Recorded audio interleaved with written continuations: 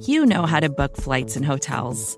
All you're missing is a tool to help you plan that unbelievable travel experience. That's why you need Viator. Book guided tours, excursions, and more in one place. There are over 300,000 travel experiences to choose from, so you can find something for everyone. And Viator offers free cancellation and 24/7 customer support for worry-free travel. Download the Viator app now and use code Viator10 for 10% off your first booking in the app. Find travel experiences for you. Do more with Viator.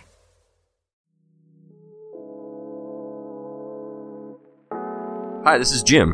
And this is Max. Check out our podcast, The Step Over, the Liberty Ballers Podcast Network, for all of your Sixers needs. Player analysis, game breakdowns, who would look coolest in a headband, and more. Subscribe to Liberty Ballers podcast feed on iTunes, Stitcher, Spotify, or wherever you get your favorite podcasts, and check out The Step Over, a podcast about Sixers basketball. Mostly.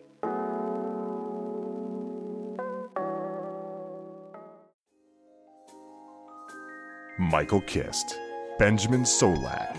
It's the Kist and Solak Show, presented by SB Nation and Bleeding Green Nation.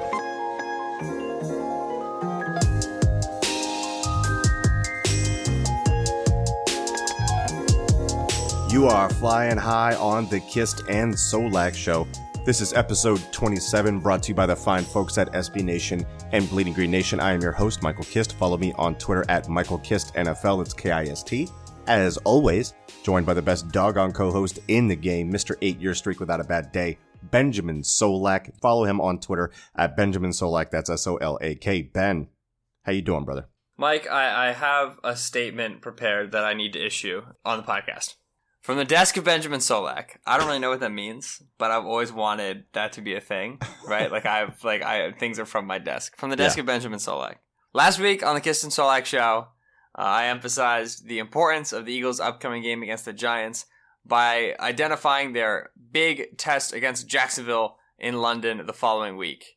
I was pointed out by multiple listeners that the Eagles were not facing Jacksonville next week. They were facing the Panthers, and then Jacksonville was the week following. After a full FBI investigation, copious amounts of record taking, and data mining, we at the Kist and Solak Show are able to conclude that is fake news. It actually is the Jaguars. I was correct. I know what I'm talking about. I'm an expert. You also listen to my football analysis. Don't try to correct me. I know what the schedule is. Thank you. I contritely apologize, Ben Solak. I actually have a correction and omission too. Okay. Is yours from your desk? Okay, good. It's from a desk. That's correct. This is where it occurred. This is the site of the crime, from the desk of Michael Kist. We recently talked about Sports Info Solutions on one of our podcasts, and like the differences between some companies, and they have different numbers between PFF and ESPN Stats and Info and all that stuff. And the director of football development at Sports Info Solutions actually reached out to me about something that I had said, where I was misled by some poor use of their data on the timeline in regard to the way that they chart inside and outside zone. This led me to make some incorrect statements that they chart inside zone even if it's outside zone if they cut inside. That was incorrect. It was misrepresented on the timeline. I took that to mean that that's how they charted it. I was wrong. I had a nice conversation with Matt, and I'm going to mispronounce your last name, Matt. Please don't kill me for it. Matt Mano. Matt, you're a good dude. Sports Info Solutions does fantastic work. I apologize for misspeaking about the way that you guys chart your data. They do fantastic work. Yours is way worse than mine. I feel great now.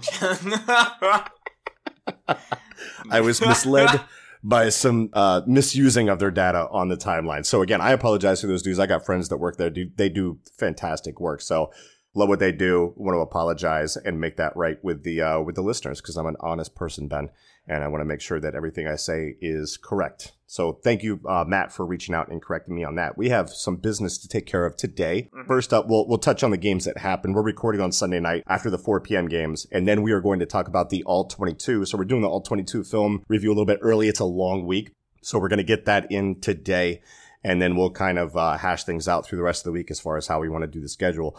So before we get to that All-22 review of the Eagles' 34-13 win over the New York Giants on Thursday night, Sunday football. And Ben, I know you missed it, but just some updates. Dallas trounces the Jacksonville Jaguars 40-7. That's fantastic news.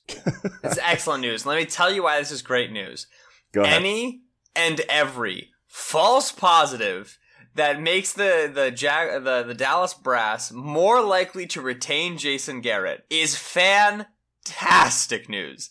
Every game he wins is an utter joy because it means he's more likely to return next season, which means the Dallas Cowboys will mire in mediocrity. I am a big fan. I 100% agree. I don't think much changes for them. They did have a 4th and 1 where they were up like 17-0.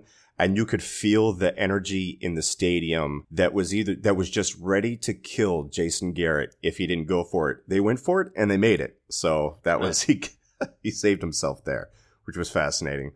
The other games in the division, or the only other game in the division, was the Carolina Panthers dropping 23-17 to the Washington Redskins. I watched that entire game as part of prep because the Carolina Panthers are the team that we play next. I put a recap up of that game up on bleedinggreennation.com. It was a sloppy one where all the Redskins had to do was be there and be competent because the Panthers, 3 turnovers in the first half, and then just 3 terrible throws to end that game from Cam Newton, who played fantastic in the second half. It's a shame to see him end the game that way because he's going to get a lot of the criticism when some of it also belongs to DJ Moore for having 2 fumbles and the coaching staff as well. I didn't like some of their decisions, but I detail that, and we'll talk about more about that. Remember, bleedinggreennation.com. I have some words on that up there. Ben, we ready to get this All-22 film review in? What do you think? Absolutely. What's the Panthers' record right now? They lost to the Redskins. They're 3-2, and I had put up on the timeline, is there another, like before the end of the game, it was like right in the first half, I said, is there a sloppier one-loss team in the league right now than the Carolina Panthers? And then, Ben, immediately, boom, fumble, boom, interception, like right on top of each other. I felt real good about that tweet. Right, so I'm looking at this, and, so they beat the Cowboys 16-8. They lose to the Falcons, who the Falcons were 1-4 coming into the week. I think they won, now they're 2-4. But they lost to the Falcons 31-24. Beat the Bengals, good, 31-21. Barely beat the Giants, really bad, 33-31.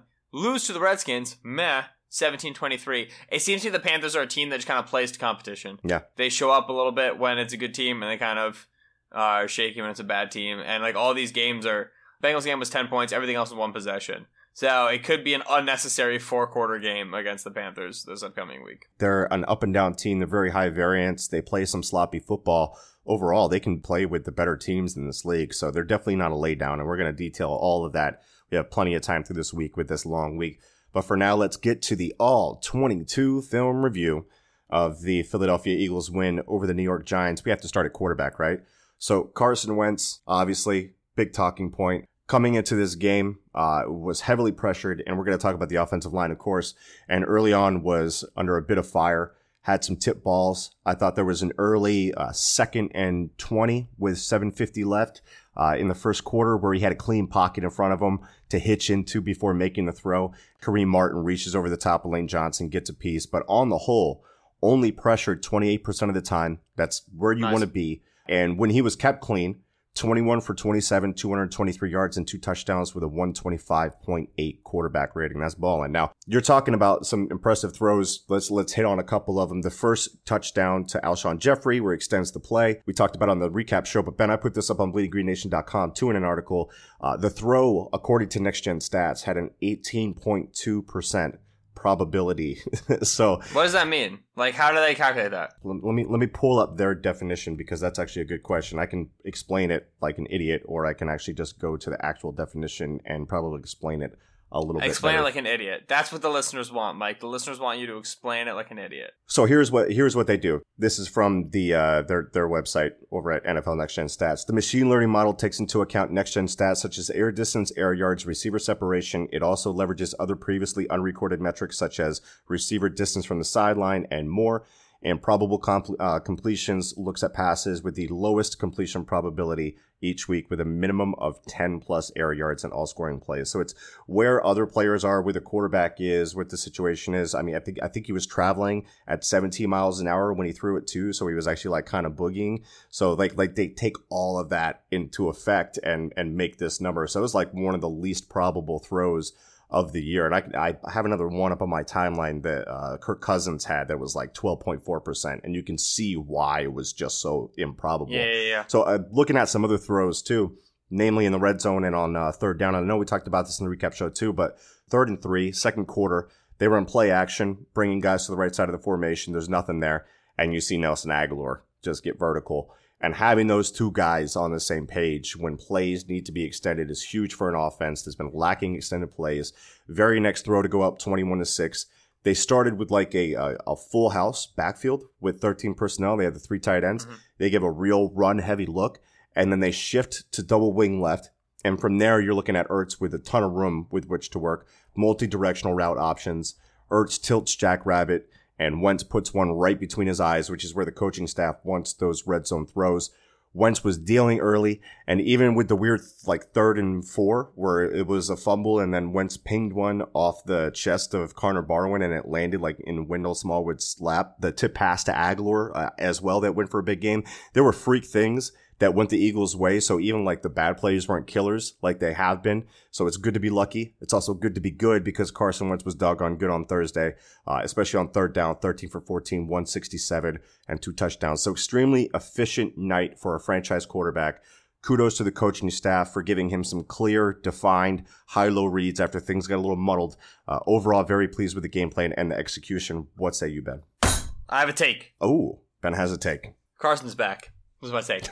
My take is Carson is comfortably, undeniably, unequivocally back. It's important to remember that Carson being back doesn't mean he's perfect, because he wasn't perfect last year and he's still a young player. We've talked about this, and I'm pretty sure I said as much in the immediate post game review show where I basically said like Carson looks fantastic. He looks like we thought he would. But just going through the all 22, he's back. Carson's back. It's let's talk about the Aguilar play. Aguilar didn't adjust upfield, and then Carson found him and threw the football.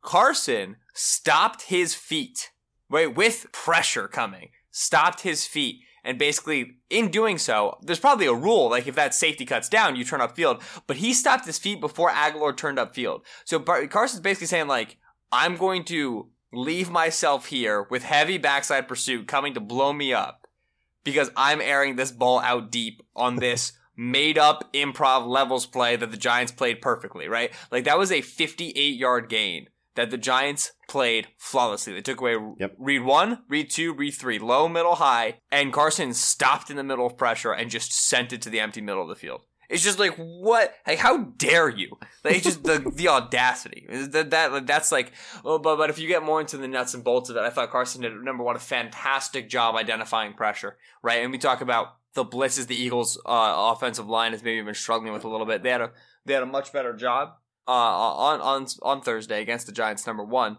But in general, Carson's ability to identify where pressure was coming from and then throw into the face of the blitz, those Jordan Matthews slants, third down conversions, throwing where defenders had vacated the zones, right? Identify, we got a blitz coming from the outside here, well, I'm going to put it right over the top. So that was absolutely stellar.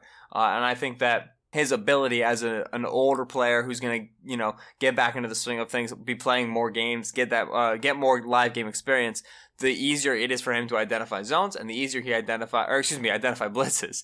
And the better he is at identifying blitzes, then we don't notice when those blitzes get through as much, because Carson's getting the ball out where it belongs into those hot routes. I think you can safely put to bed the idea of Carson being in any way, shape, or form limited, or being skittish. He's still there's still stuff to iron out. I can't emphasize that enough, but he looks as we left him back in 2017. And that's just wonderful to see. So looking at the offensive line, since we definitely need to touch on it because it was such a hot topic item coming into this week. So we deal with our franchise quarterback. He's looking back.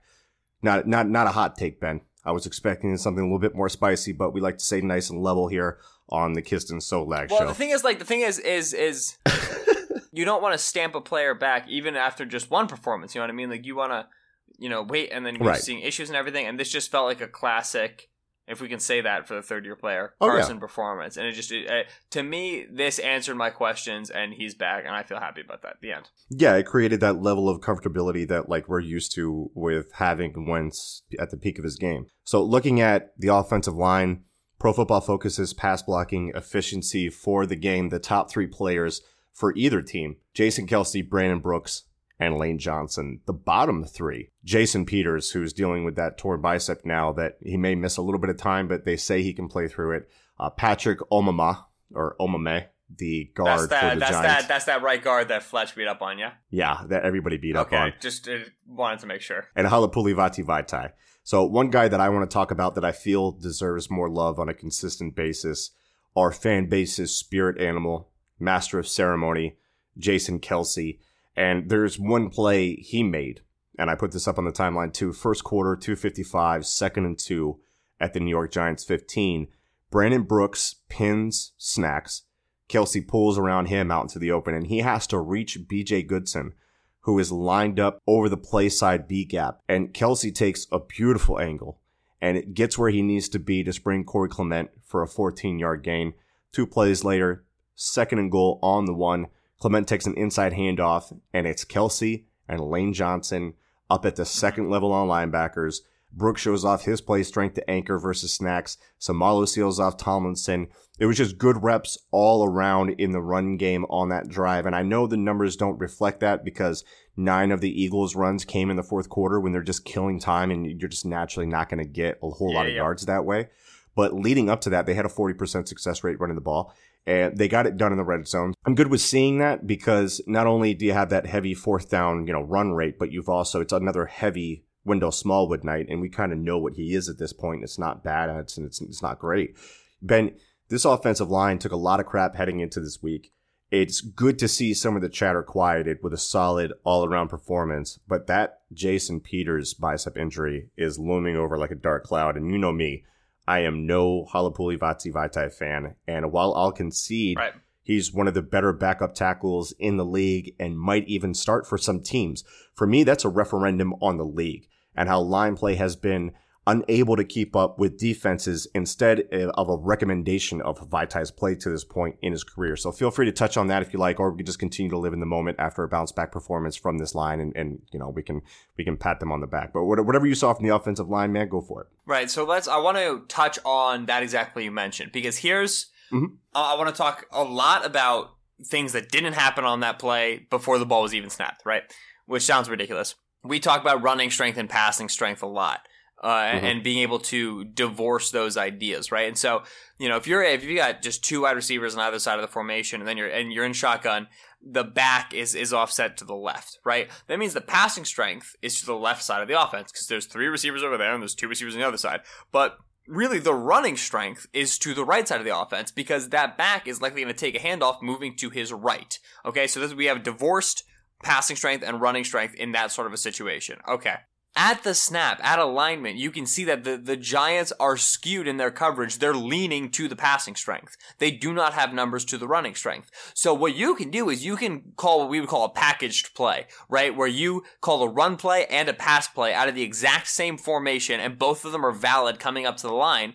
And then before the snap, once Carson reads the defense, he can give a quick audible, right? It's not like a loud kill or anything like that. Sometimes you see that, but it can be a very quick audible, right? Where he just gives a hand signal or he taps his head or something, which indicates to the skill position players that he's going to be executing the run and not the pass, for an example, right? In this situation, it probably wasn't packaged because Carson didn't really give an audible. So you have a rushing advantage to that side. But even beyond that rushing advantage, Mike, you have an advantage by alignment because of the athleticism of the offensive line. And I know you were highlighting Jason Kelsey, but if I'm talking about all of the offensive linemen here, in general, it's an inside zone idea, right? You've got your center and your left guard. You have a 1-tech, so he's right in between the center and the left guard. He's lined up right in that A gap. And then the linebacker's lined up in the B gap. So you have 2 ways to get to that guy. You block those 2 guys. You either do a double team on the defensive tackle. Your center tries to get control of him, and your guard climbs up to that linebacker because he has an angle on that player, right? He's to that side. But you're asking both of your players then to start on the backside and get to the play side. So you have to execute 2, kind of leverage plays like that. When you pin and you pull, your right guard handles that defensive tackle on whom he already has leverage, and then you send your center out to deal with the linebacker. So only one player's got to go solve a leverage problem now. It makes life easier, but you need to have the athleticism to pull that off. What Philadelphia has in Kelsey, Brooks, and Lane, on that right side especially, 3 fantastic athletes, is the ability to say, we don't know how we're going to block this inside zone play until we see you line up. And once you line up, whatever alignment you're in, we're going to call the blocking scheme that best beats that alignment, right? Yeah. When you see one tech B-gap linebacker, you want to pin pull. This would make sense. So they do. And if you got, a stack, 2 tech with the linebacker directly behind him, so everybody's right over the offensive guard, then you just want to run that as a regular combo reach block. And then they would. You know what I mean? Like it's, they have the ability on the offensive line, and Smallwood doesn't need to know, Clement doesn't need to know, Wentz doesn't need to know. The 3 of them together need to know. And they can go out and they can execute, right? And so all this didn't even happen on the play. But it's the fact that Philadelphia can pin pull in that situation. They have the athletes to do so. And they also have the power to just block it regularly. And this is why we talk about offensive line continuity. This is why we talk about how important it is that Kelsey, Brooks, and Lane have been playing next to each other for 3 seasons now, right? Because then they recognize the same things, they have the same hot calls, and they can make the same changes, right? And there was a cool moment during the broadcast where you heard Stoutland talking to Kelsey about adjusting protection, like we saw him coming in, we saw him faking it, right? They've had the same offensive line coach, and the center's been there for so many years, right? There's so much stability in that group, right? And that's what will help you and allow you to integrate in a younger player like Seomalu, right? Because the group is so well coordinated as a unit that you bring in that new guy, obviously it's going to disrupt things, but you still have the veteran leadership and you still have the communication channels between the other 4. They have been struggling with stunts. I acknowledge that, and that's a communication thing, but teams do. Like we've been saying, sometimes other teams do good plays, like, you know what I mean? So just that play, it won't go noticed, it won't go commented on, it won't be highlighted, but it identifies why Philadelphia's offensive line is the best unit in the league. It's because they have the ability to do that. And it's fun too, because in the summer I was researching that pin pull play that they have where I saw them pull Kelsey and pull Lane, and then in other situations they would pull 2 other players, and I had to reverse engineer it to figure out, okay, in what situations, what alignments is who pulling, because like you said, it's not called in the huddle. They don't know in the huddle who's doing what, who's getting out to the edge. So it's so fun to have a line where you can just be like, doesn't matter who's pulling, we can send them. They have the athleticism to do it. And a good example of that is the first game of the year with Atlanta, that 12-yard Jay Ajayi touchdown run that at the time you were like, this is amazing, having this on both, being able to do this on both sides because of the athleticism. Overall, just from the offensive line or from the offense, anything else, any individual performances or plays that you wanted to touch on that we haven't talked about yet? I thought after the broadcast that Seomalu played better than he actually did. In terms of as a pass protector, he's a pipe bomb. It's you got 2.5 seconds to get out of the building. He's not gonna give you long endurance reps of high quality pass protection. And this is of course the key against quality rushers. You know what I mean? Like when he's just fighting to a stalemate with Dalvin Tomlinson, it's just like, I don't care too much. It's Dalvin Tomlinson. He is never a pass rusher. He's a decent pass rusher. It's not like, it's nothing that I find too valuable. When he was going up against BJ Hills, or when he was going up against Olivier Vernon, when he would come inside on B-gap stunts, it's just you have X amount of time, right? Because he simply just does not have the lower body mass to anchor, in my opinion. He is, and you see it every time he lines up, he is thin in the legs, man. He is not thick down there. And so, obviously, he's serviceable. Obviously, he's integrated well, and we've waxed poetic at length about his ability in the running game. And that's something that you saw in multiple reps against the Giants. But, yeah, I think as a pass protector, he's a step down. We'll see how that kind of levies itself out. Trade deadline's coming up. Eagles have been involved in a lot of talks. Steven Wisniewski is a long-term starter in this league who is playing some pretty high-quality ball. There are a lot of teams who could use a Steven Wisniewski. He would start on their line. He'd be one of their best offensive linemen. And so, if they like what they've got out of Seomalu, then, you know what I mean? Like, Wiz should be considered a trade block player at this point, in my opinion. Whether or not that's right, that's what I imagine is the case. So let's flip it over to the defense. Good points, Ben. Thanks, man. First topic for the defense has to be what the defense did from a coverage standpoint. That's the story for me. They hold the Giants to 4-14 on third down, 13 points. And best of all, Odell Beckham Jr. He has played the Eagles 8 times now in his career. His 6-catch, 44-yard stat line on Thursday was his worst since his second game of his rookie season. They clamped him up, and they did it with a variety of coverages. But the key was giving help inside, assisting with cone brackets. Talk about the cones, Mike. Cone was going to be my point. Yeah, no, look, and we're going to get to it because what you asked me to chart is what I charted. So what I was saying was their cornerbacks were able to play the short stuff, which is what we always gripe about with this Jim Schwartz defense. And to illustrate that point, I charted the pre-snap safety looks for the Eagles as been requested. 44% of the time, the Eagles were in too high pre-snap. Yes. Oh, I feel good. That's a massive spike. And if you remove fourth quarter for all the garbage time nonsense, you're looking at a 33% success rate against those looks. Those are the numbers that Jim Schwartz is going to be looking at when he sat down now already for the game with too high. In those looks, Beckham was targeted twice. 1 reception, 0 yards. Any success he had was against single high. And we're not just talking about them throwing in some cover 2 or some man under. They threw in some quarters. They threw in some two-read trap. They got creative with it. But the main idea, even from single high, was to cone bracket Beckham, take him away, force Eli to come off that look and get to his other reads, which is what he was forced to do. One rep that really shows that is the first quarter, 10-15, 3rd and 7 at the Philadelphia 15. So it's man free. Odell's in the slot. Pre-snap, it's too high safety. They roll Jenkins to Robert, and he just straight up doubles them with Maddox over the top. And Eli looks, it's not there. Sales went outside to Shepard. So with that cone bracket, what you're talking about, even if it's just single high, they still have him shaded to Odell's side. So he's deep playing inside. The corner can play short and outside and allows him to be a little bit more aggressive on those shorter routes. So for all the crap that we've given Jim Schwartz for the Tennessee game, Tampa Bay, Minnesota, props to him for rolling out a flexible, creative game plan that did exactly what it was set out to do. And hey, Schwartz can't tackle Saquon Barkley. Barkley had gains of like 55, 50, and 46 and made up the bulk of the offense for the Giants. But Ben, this game plan was fire.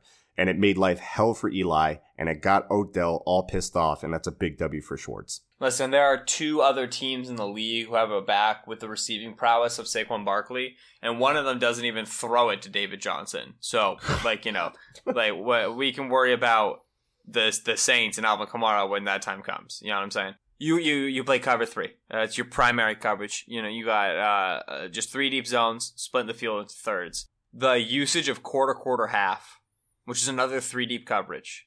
So same general conceptions, just different zone responsibilities, different reads is really, really nice. And I like that a lot, especially because you can disguise that as cover 3 pre-snap, or you can run that out of cover 2 pre-snap. You can do either one. And so a lot of quarter, half coverage, especially when they had Odell isolated as the backside receiver. Right. Why New York didn't notice this and keep Odell Beckham on the trip side, I will never know, because it was not very they could have gotten some matchups that they wanted. Listen, they had and Shermer was calling quarters beaters to the quarter side. He was calling pack. He was calling scissors. Eli can't hit him. Eli cannot hit them. I cannot stress enough to you. Eli sucks. Yeah. That's true. That's it. I'll put it to you another way. I don't think Shermer in the passing game called that much worse. It was worse, but not that much worse of the game that Todd Monken called when Tampa beat us. I really don't think the game plan was that much worse. If we're talking about purely passing concepts against coverage, it's just Eli can't hit Jack. But anyway, focusing now. So they called the quarters beaters to that side. They couldn't hit him. But when you've got Odell isolated as the backside receiver, well, you're basically playing cover 2 against one dude. And then when they would send the back out to that area, you would get Barkley in the flats. Then that's Barkley's opportunity to make some guys miss and to pick up some free yardage, and they hit him there sometimes. They didn't hit him there nearly as frequently as maybe I would have.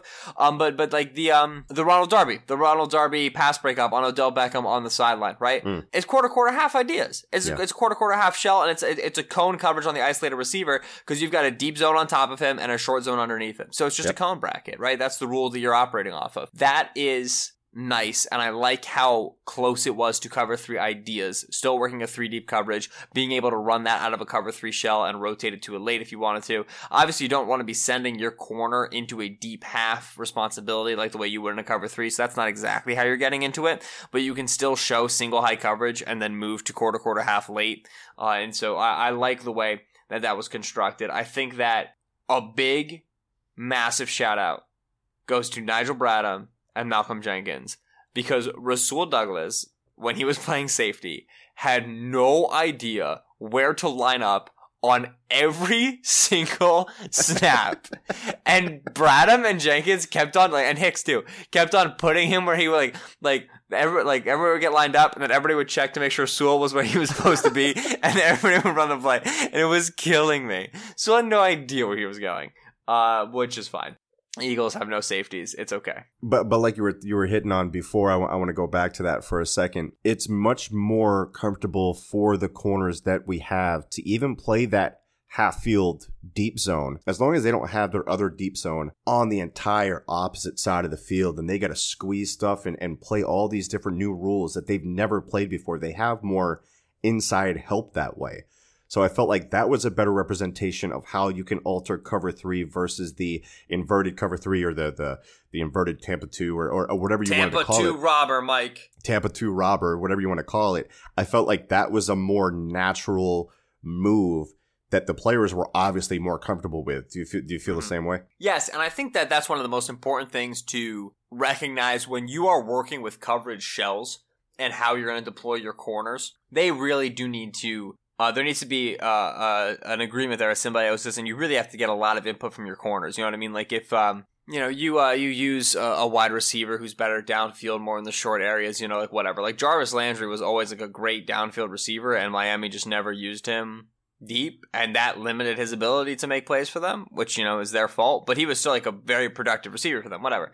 When it comes to corners, play style is so closely married to their correct scheme deployment that you can only do so much. You know what I mean? Right. Like, we're vouching for cover 2, not because we want Jim Schwartz to no longer be a cover 3 schematic mind and become a cover 2 schematic mind, but because I just want more variance, right? Yeah.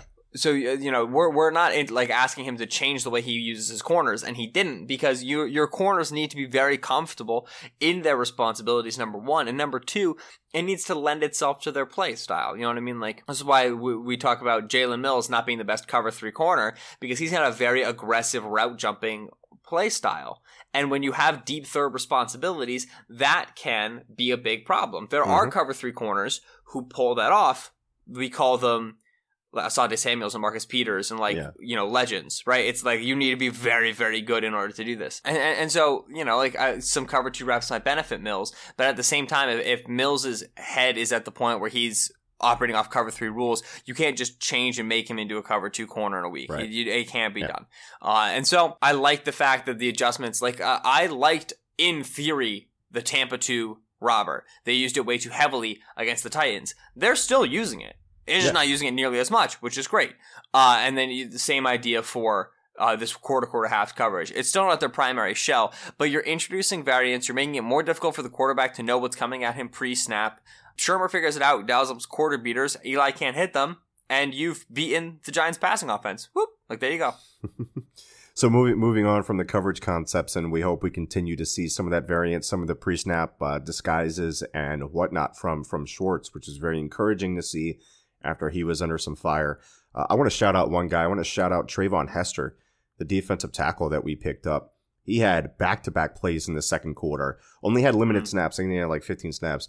First one, he beat Omame, or whatever his name is, that guard that we've been talking about and beating up. He beat him clean for a pressure. And then the next play, he splits a double team and takes down Barkley by himself. I think he only had something like 15 snaps, but if we can get that out of him for 15 snaps every week, that's a great thing for us. And look, with this rotation, I know this is going to be real surprising, but Fletcher Cox and Michael Bennett were once again very special in a lot of ways. Did you see what I see as far as those two went? Michael Bennett is freaking awesome. How? For a fifth? And Marcus Johnson. What? That blows my mind every week. We traded for Michael Bennett with a 5th and Marcus Johnson, who's not even on the Seahawks anymore, by the way. Bennett is fantastic. Bennett's ability to rush from the interior was already going to be a bonus, and then there was the Jernigan issue, which, like, I wonder the extent to which they knew about that. His ability to rush from the interior is huge. Philadelphia's, and this is a casual note that I will drop with no inserting of my own opinion. Philadelphia Eagles rush package, their primary rush package, the players you see the most on 3rd and long situations, it's Cox and Bennett on the inside, Brandon Graham, Chris Long on the outside. There is a name that is not in that primary 4 rush package, who I will just leave it at that. I will not say who that player's name is. And then I will leapfrog to a topic of, let's talk about Derek Barnett. I have been impressed with Derek Barnett this season. My number one concern with Barnett remains. I do not think he has the requisite explosiveness and bend profile to consistently win the outside corner. And as a result, his ability to work counter moves, his inside spin, and his inside two-handed swipe is limited because tackles aren't as afraid of him hitting the outside track. That primary concern remains. It's a big concern. I think it limits his ability to generate sacks in the NFL. So tell me why you're impressed by him. Because he's clearly an improved run defender. He looks stronger. His hands are better in the run game and in the passing game. He's got a great head for football. Like the motor, he comes up in clutch moments. There's a tenacity, tackles down the field, backside pursuit. Great mention. I forgot about that. Everything that you want as like secondary bonus traits for your pass rusher, he has them in spades. He has in spades. Fantastic. We're still waiting kind of on the, he's a world-beating pass rusher. He's generating a lot of pressures. We're just not there yet. And I hope we get there. And there's definitely signs of positive development. Like I said, hands are better. He looks stronger. That's all great news. I think the bend issue is going to remain forever. But I've just been generally impressed by the fact that he clearly took a step forward in year 2. Definitely. It's just, now I need him to take that big step forward at the moneymaker, at where the sacks come from. And I'm not sure if it'll be this season. We'll hopefully see it in his 3rd season as a pro. But I'm impressed with him. Michael Bennett is stellar. Chris Long continues to be a super big issue.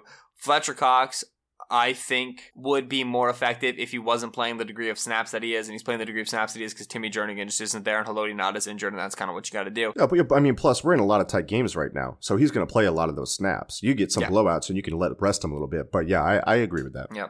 Trayvon Hester is better than Destiny Vale. And sure. I said it his first week that he was active, and it was very clear in this game as well. So no, the defensive line is not as deep as it used to be. I have a mock draft dropping on the Draft Network on Monday, which is when you're listening to this podcast, and the Eagles draft the first round defensive tackle. So go check out who that is. This was not deep as it used to be, but it's still obviously very ferocious pass rush. And then the defense in the run game is so aggressive, and that front 4 is so disruptive, and it lets Hicks and Bradham absolutely eat because there's so much space, because there are so many problems, and it's just really, really fun to see. Like, it's like a lot of the theory behind run defense is like maintain every gap, win with leverage, force the running back to make a bad choice. Jim Schwartz's version of run defense is like, take the battle bot, put a battle axe in his right hand, put a sword in his left hand, put rocket blasters on his shoes, give him like an ion cannon on his chest. We're just here to shit up. Like, we're just here to cause the problems. And Michael Bennett, before he even says that, is already in the arena just swinging a gigantic sword on fire. He loves that, man. He loves to be disruptive like that. So he's like uber Schwartz with his aggressiveness. They're a very, very nice pair for sure. All right, Ben. I think we covered this. Anything else you want to touch on for the All 22 review before you say goodbye to the gentle listeners? I have a take. Wait, that wasn't a good slam. I have a take. Dallas Goedert is really, really good. And it's not showing up in the box score. He's not getting a super big amount of targets. Alshon and Ertz are getting fed in a big way, and I don't hate that at all. Dallas Goedert is a great route runner and is a fantastic blocker for a rookie tight end. And that's just the bomb. Listen, the unheralded hero of the 58-yard Nelson Aguilar touchdown is Dallas Goedert. In pass pro. Took rookie Georgia linebacker Lorenzo Carter, who I think was a 3rd-round draft pick. And rushed him out. I remember that. Yeah, Goddard took him at a terrible initial angle. Not Goddard's fault. Goddard was coming in split zone action. It was play action, right? Lorenzo's got him dead to rights. Lorenzo has Wentz in his sights, puts his hand up in Goddard's face mask. I'm not sure if he got called or not. Yep. Did he get called? Mm-hmm. Oh, got called. Okay, right? Goddard leverages underneath Carter's armpit, and takes him into next week. And Carter has to stop his feet and counter back inside once Wentz has planted his feet to make the ridiculous throw. Yep. That is not a regular block. That is that is irregular. Yeah. And he's a rookie out of South Dakota State. Oh man, like that just gets me excited. That was supposed to be the big question about him was, can he block? He can. Hey, it was supposed to be the big question with him. I know of a draft analyst found him 14th overall because he didn't think blocking was a question with him. Hello. No, I think I'll put it to you this way: the number one thing that blocking does, just for Dallas Goedert in general, like for him as an individual, it keeps him on the field. Correct. I have no idea why you wouldn't just pour 12 personnel down defenses' throats. And the Eagles loved 12 personnel against the Giants, and they will continue to love it against the Panthers. And they hate even 13 personnel with Josh freaking Perkins, which, okay. But when you have, like, Goddard and Ertz are both at least proficient at their baseline things and then stellar at their best things to the point where there is no play in your playbook that only one of them can execute. Correct. Or you need to take one of them off field because he's a liability here. Mm-hmm. It's just wonderful. You have so much freedom. And it's Goddard's sixth pro game. I think he's really going to be quite good for this offense. Are you writing that up? Because that was actually something I was going to write up with some fun videos and whatnot. Dallas Goedert, the blocker. I mean, like, I have other stuff to write. I'll race you to it. If you get to it on your list before I get to it on my list, you can have it. Oh, I'm going to crush you. I'm going to have it done tomorrow. Or today when this podcast is released. I'm gonna get to it. Okay, then yeah, you're gonna beat me. I have to go to class. So don't worry about it, Ben. I got it. Ben, I think that does it for today. Say goodbye to the gentle listeners. Hey, gentle listeners. Thank you, as always, for listening to the Kist and Solak show here on Bleeding Green Nation. We do appreciate you swinging by. I've been Benjamin Solak on Twitter, at Benjamin Solak. That's Solak. He's been Michael Kist on Twitter, at Michael Kist NFL. That's KIST. Tomorrow, are we? No. Wednesday. Thursday? Tuesday? We drop. Wait, Thursday? Yeah, Thursday we drop all 22 on the Panthers, right? Probably. We'll probably go Wednesday, Thursday with that offense. Wednesday! We drop the first half of the Eagles-Panthers, all 22 previews, and then Thursday we drop the second one. Eagles offense, Panthers defense to start, you think? You want to do that? Yeah, we can definitely do that. That's fine. I got to watch some more Panthers defense. Anyway, I'm pretty acclimated with their offense. So, yeah, that can be my little project tomorrow. I like it. Right. Mike's already got a post up of the Panthers team up on Bleeding Green Nation previewing the Redskins game. You should go read that. Get a head start on it all. If you hop on iTunes, you'll see that Bleeding Green Nation is currently at 476 ratings, 188 customer reviews, which is so awesome. We'd really appreciate it if we get those numbers up to the big benchmarks. That does a lot for us in the season. And the numbers we've been seeing, Mike, awesome. I've been getting the daily emails, have been just wonderful. So a quick moment to say thank you. This is so much fun. Mike and I have an absolute blast doing this nonsense, and so we're glad that you enjoy listening to us and the rest of the crew of Bleeding Green Nation Radio. And please continue to listen if you do feel so inclined on your favorite podcast app. 5-star ratings and reviews. We're looking for those big 500, 200 numbers. Today's Monday, Mike. We have our Reddit AMA that we're doing. That's 3 p.m. Eastern. Mike and I will be on the Eagles subreddit. Answering questions about things. And so if you swing on by at some point during the morning or the afternoon, you'll probably see our post up, and you can go ahead and drop a question if you like. Mike and I will answer, and it'll be a lot of fun. So do all that stuff. Love us. Help us do a good job. Help our bosses like us. We like you guys. You guys are the best. And we'll talk to you on Wednesday. We all we got. We all we need. Fly, Eagles, fly.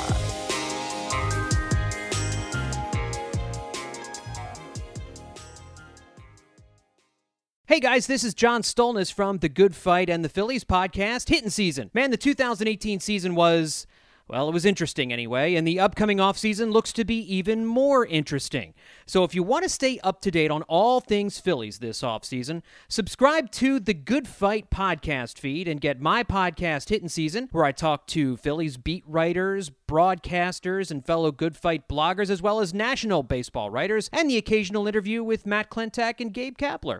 Also, you'll get Continued Success, a Phil's podcast hosted by Justin Clue and Liz Rocher, covering all things Phillies, and The Dirty Inning, a hilarious podcast hosted by Justin and Trevor Strunk, looking at the very worst innings in Phillies history. And you'll get bonus podcasts every time big news is made with the team. Seriously, if you want to stay up to date on everything revolving around your favorite baseball team as they return to contention, make sure you are subscribed to the Good Fight podcast feed.